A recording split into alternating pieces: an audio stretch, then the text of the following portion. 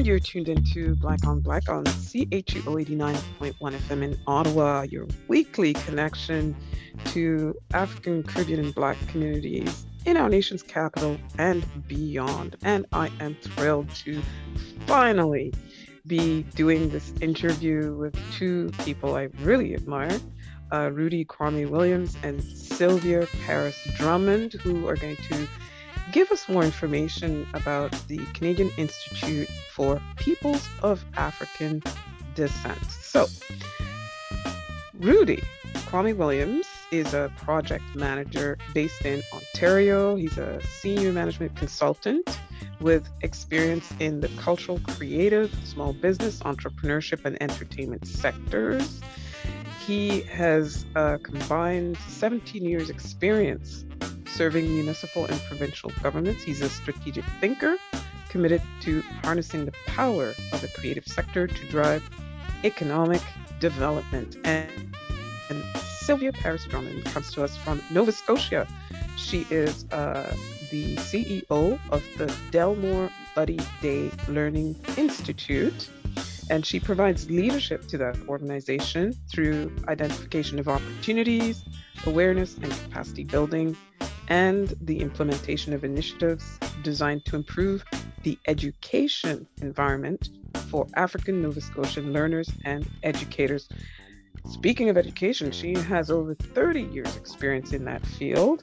She also has extensive public sector involvement through which she has gained a deep understanding for what it takes to conduct meaningful policy analysis, to implement research-informed initiatives, and to strengthen community engagement and develop relevant education and capacity building projects.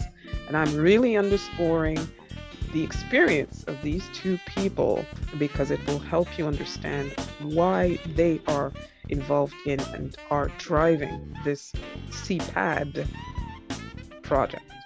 Welcome to both of you to Black on Black. Thank you. Thanks, Sarah. Thanks for the invitation. So I'm going to start with Quammie. Can you tell us exactly what CIPAD is? Okay, so the Canadian Institute for People of African Descent is going to be, and I say going to be because at this point it is a concept and not yet a implemented institution. But when it is implemented, it will be a research and policy institute, applied research and policy, that will do so in a manner that we may not have seen in Canada just yet, because it plans to do its work with a focus on community engagement. Mm-hmm. And so this will be an institute that will do research on behalf of the African Canadian community, by us, for us, with the intention of, at the end of the day, contributing to the reduction or elimination of the large disparity that we have in the social determinants of health between African Canadians and other people in the country. So how did this concept even come up? When and how? Well, there was a group of people, and I actually think that Sylvia. I was just going to say, Quammie, do you mind if I jump in for this one? I do not. I was going to suggest that you do so. Thank you, because I feel excitement with that question, because it just gives me a chance to talk about how this institute, once it's fully established, will model what its beginnings was. So how it got started, there was a think tank called Meeting of the Minds, folks, leaders, community leaders that came together. There was also the UN DPAD Push Coalition. And so in response to the 2018 announcement of funds for the decade, some folks representing those voices and collective perspectives said, let's go ahead and give some advice to the government about what they might do in terms of response and planning for our community. And so something was put in through those leadership bodies, and it was taken up with interest. Then we got rolling underway about, okay, so how do we continue to model this is grassroots informed, community led? So we did what we would understand we do around these things. We did reach out, we did consultations, we went across the country, we met brothers and sisters from the north, you know, we were, what do they call that, ocean, sea to sea, and all the in between. And we got really good advice about what might be the structures for that and what are the areas that it should address, which Quammie has spoken to already. So yeah, so the beauty of the birthing or development of it is also in the beauty of about how it will operate and how it can be a real hub source of connecting for government and non-government organizations. But the government has demonstrated in a number of ways that they would really benefit from having a centralized space to take advice and to empower leadership through. Can we backtrack a bit? Because I mean, myself, I've been, you know, following the decade, etc.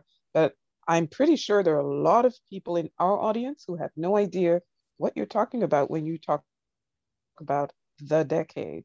Who wants to take that on? What is the decade? What are the broad objectives? And how does this fit into the decade? So I'm just going to say a bit, a general bit, and I'm signaling I'm going to throw it over to you, Quammie. So the decade itself has pillars, 3 pillars. So it's the International Decade for People of African Descent. And it kind of follows, there was a year and, you know, that type thing. And that follows out of what the United Nations did in terms of their response about how historically and contemporary our communities are treated. So there's a pillar for justice, there's a pillar for development, and the third pillar, someone's going to help me come up with in a minute. Recognition. Thank you very much. I knew it's going to be a collaboration. And under each one of those is follow things that needed to be done. So justice, pretty obvious. Under development, though, is where you would find education, for example, and so those pillars hold up that what we need to do around the issues in terms of our communities across the country. Quammie, I'll let you go a bit more.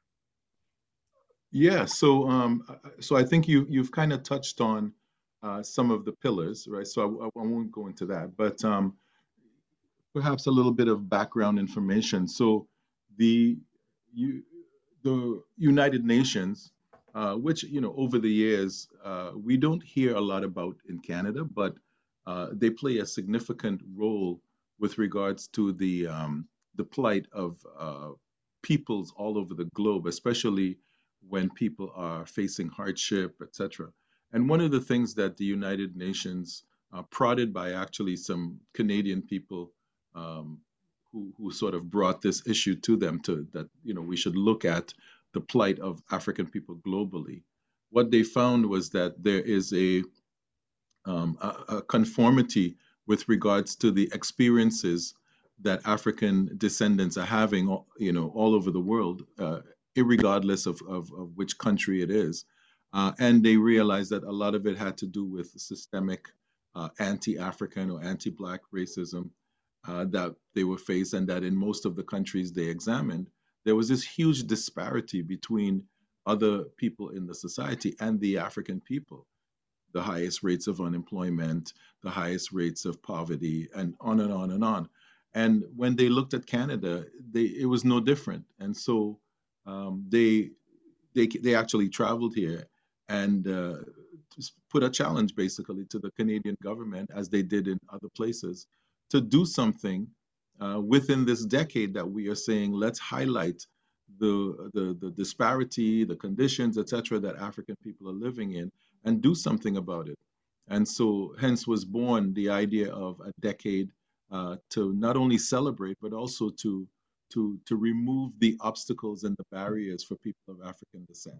So there are people here in Canada who have, you know, taking up the task of, you know, trying to ensure that the Canadian government fulfilled some role with regards to the African people, those of us who are living in the country. And on the part of the communities, there are also initiatives that people are trying to push forward from the communities themselves. And this institute is one such thing. What I like about the institute is that it was born of a really united national conversation that Black communities across the country were having. It's not unique to any region. It in fact follows on the heels of some historic organizations like the National Black Coalition and so on that was attempted before. And it brings all of the opportunities that we have. We have researchers that are, some of them are in academia, some of them are operating independently. This institute provides an opportunity to bring all of those folks together in a way that will serve our community directly, that will give us the evidence that we need when we are making those cases with regards to what needs to be done to remove the barriers, the systemic barriers that we experience, to change this ongoing condition where, it seems to be acceptable that African people will always be the ones that are suffering in the justice system, have the lowest rates of employment, the highest rates of being pushed out of schools and things like that. So we want to change that, and this institute is a major strategic piece. So I was just going to add back to the decade quickly that it's not just national governments. This decade is very much grounded in the Universal Declaration for Human Rights. Correct. And it has everything to do with human rights, the human rights of people of African descent with regard to the enjoyment of all of the rights and privileges that come with that Universal Declaration. Yeah, correct. Indeed. So correct, and it ties into the Universal Charter of Rights, because what was essentially recognized is that when it comes to African people, those rights that have been declared to be what all humans on the planet deserve to have, in many cases, when it comes to African people, those rights are being denied, they're being trampled, and that's happening sometimes sanctioned by the legal authorities in the country. Yes. Which is an even bigger problem, because it's not just the idea that we've inherited this deep-rooted racism that causes behavior to exist in the communities, but then administratively and legally, government and so on, we're doing something different. No, what it is that those very racist attitudes, behaviors, systems of oppression are embedded in the very systems that govern us, that determine what is law in the country, that determine how people are treated on a day-to-day basis, that determine what happens when you go to a hospital, that determines what happens when you're engaged with any one of the systems, right? So, yeah, I mean, if you go from the perspective of still considering that you can have quote unquote generic policies, generic practices, and you're already starting in a negative space, because what you need to be thinking about in terms of structures and addressing systemic issues is your lens analysis, with the assumption that this was not written inclusive of voices that were disenfranchised. And for our case, talking about Black folk community across the country, they weren't developed in that way. So therefore, your starting premise is that we need to look at them and already begin with the analysis that says, how is this policy disadvantaging people or not responding to people? Or so how is it that we still are having to make a case for the collecting our own data, and then, the disaggregation of data in a way that is most useful in terms of addressing some of those determinants of health issues, which we've kind of talked about, that are in the vision of CIPAD as well. So back to CIPAD. Before we get to how CIPAD would be structured, Quammie, can you tell us about the results of the feasibility study that were published recently? So the feasibility study in its final report is a some 280-page document that, in a sense, encapsulates the experiences of African descendants in Canada.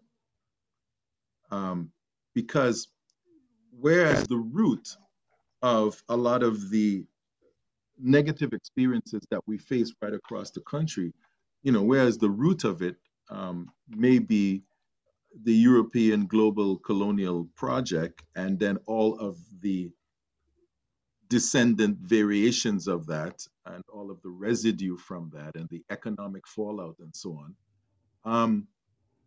It manifests its way in a unique way all across the country. And so one of the things that was realized is that even though these manifestations may be unique to, particular places and so on, there's a particular history that people have who live in, North Preston, right? Mm-hmm. There's a particular history that people have who, are descendants of African people who settled in Hogan's Alley and, on the West Coast and, in Toronto and so on. So there's a commonality with regards to the systems that are causing this. So can you tell us 3 key findings from this feasibility studies? Okay, so from this particular study, we found that one of them I mentioned already, which is the incredible disparity when it comes to the social determinants of health. And the report goes into fairly good detail about laying out what those experiences are with regards to the social determinants of health. Now, we tend to talk about that a lot just because it is perhaps the most glaring example of what is most dangerous about the plight that African people are in the country. Mm-hmm. However, there are also findings such as, some of these are based on data that we were able to gather. So, for example, that, for Black women in the country with university degrees, they are 1.5 times more likely to be unemployed than white women with high school diplomas. Wow. Which is quite an indictment of, yes. Of a country where the common myth is that people are kept out of opportunities because they don't have education. Mm-hmm. Right? And also too that, for example, one of our researchers who has done a lot of research on our community, came up with a way of calculating the cost to the African Canadian community based on the discrimination in employment, et cetera, et cetera.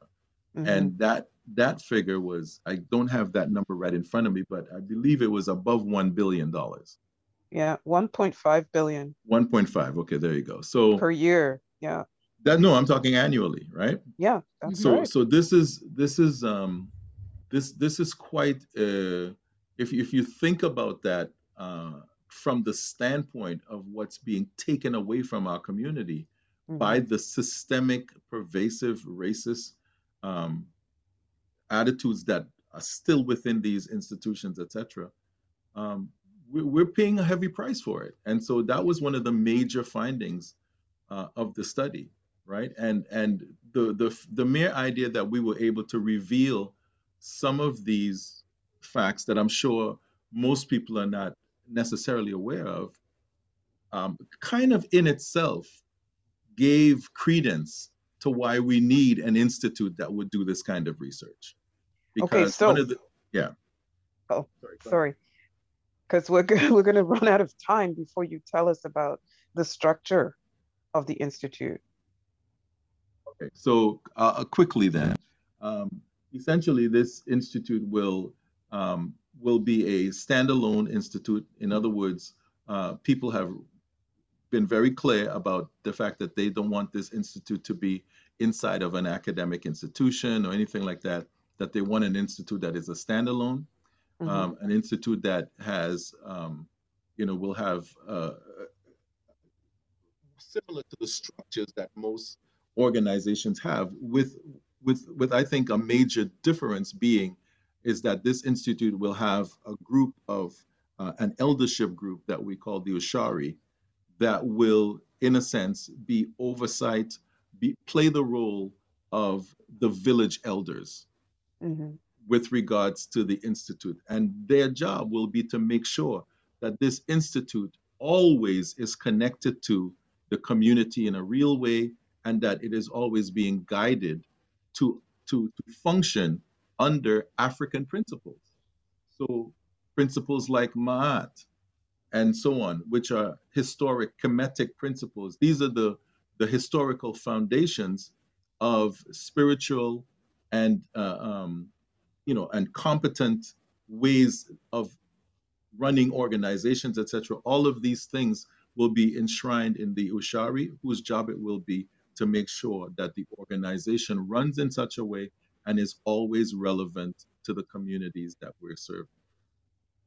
Okay, and then attached to the institutes, because you said it won't be in an academic setting, but it will have academics and researchers and specialists. Yeah, so that's what I meant when I said it will, in many ways, in those ways, it'll run like other institutes, like the Broadbent Institute, like the Howe Institute, and so on. It will run similarly because, that is the way in which it's going to do its research. I think the key differences is going to be in actually how it interacts with the subjects of the research. It will be of the people, by the people. That's how the research will be. So what's the next step? Because you said it doesn't yet exist. Right. So the feasibility study has been completed. It was turned in on time to the government agency back in September 30th, 2020. It's etched in my mind. And so far, we haven't heard back from the government with regards to a timeline for the implementation.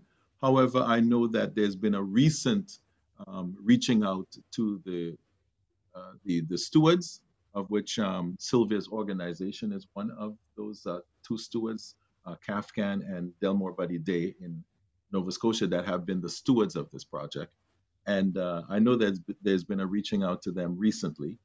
So when we have that conversation, then we'll be in a better position, perhaps, to answer the question as to what the plans are for implementation in terms of, what's going to happen in the next year, what's going to happen in the next 2 years, and so on. So is there a call to action to this Ottawa community? How can people support the initiative? Right. So I think one of the first steps is for people to make themselves aware. Also, for people to start to position the ways in which an institute of the kind that we're describing can work in their communities. Because if they are already sort of down the road with regards to how this is going to interact with the work we're doing on the ground in the communities, etc., as we get ready to implement, it will be a much smoother conversation in terms of addressing some of the research that needs to be done in these communities, right? And then there can be a set of prioritizations, because there are definitely some places in the country that perhaps should be addressed first. So just to end this very enlightening conversation, how can people reach both of you to get more information about Sylvia? how they can get involved? Yeah, I think it would be great just to kind of go through the CIPAD. I think it's info@cipad.ca, right, in general, and then those asks can be like passed on to the right people in terms of which one of us could answer, or or someone else outside of us could answer. And I would encourage people to check out the website. There's a section on there that has frequently asked questions about it. Some of the history, Sarah, that we were able to talk about here in terms of where it came from, and certainly information on the UN Decade for People of African Descent as well. Mm-hmm. And Kwame? Same thing, essentially.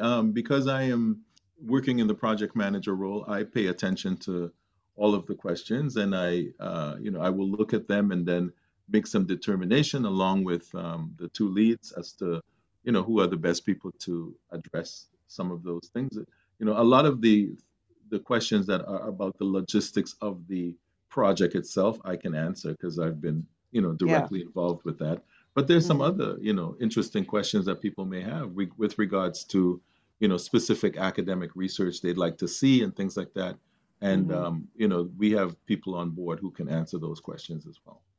Great. Well, thank you very much Thank you. to both of you for Thank taking you. this time to speak to our audience. I've been speaking with Sylvia Parris from the Delmore Buddy Day Learning Institute in Nova Scotia, and to Kwame Williams, who is the project manager for the Canadian Institute for People of African Descent project. Keep it locked to Black on Black on CHUO 89.1 FM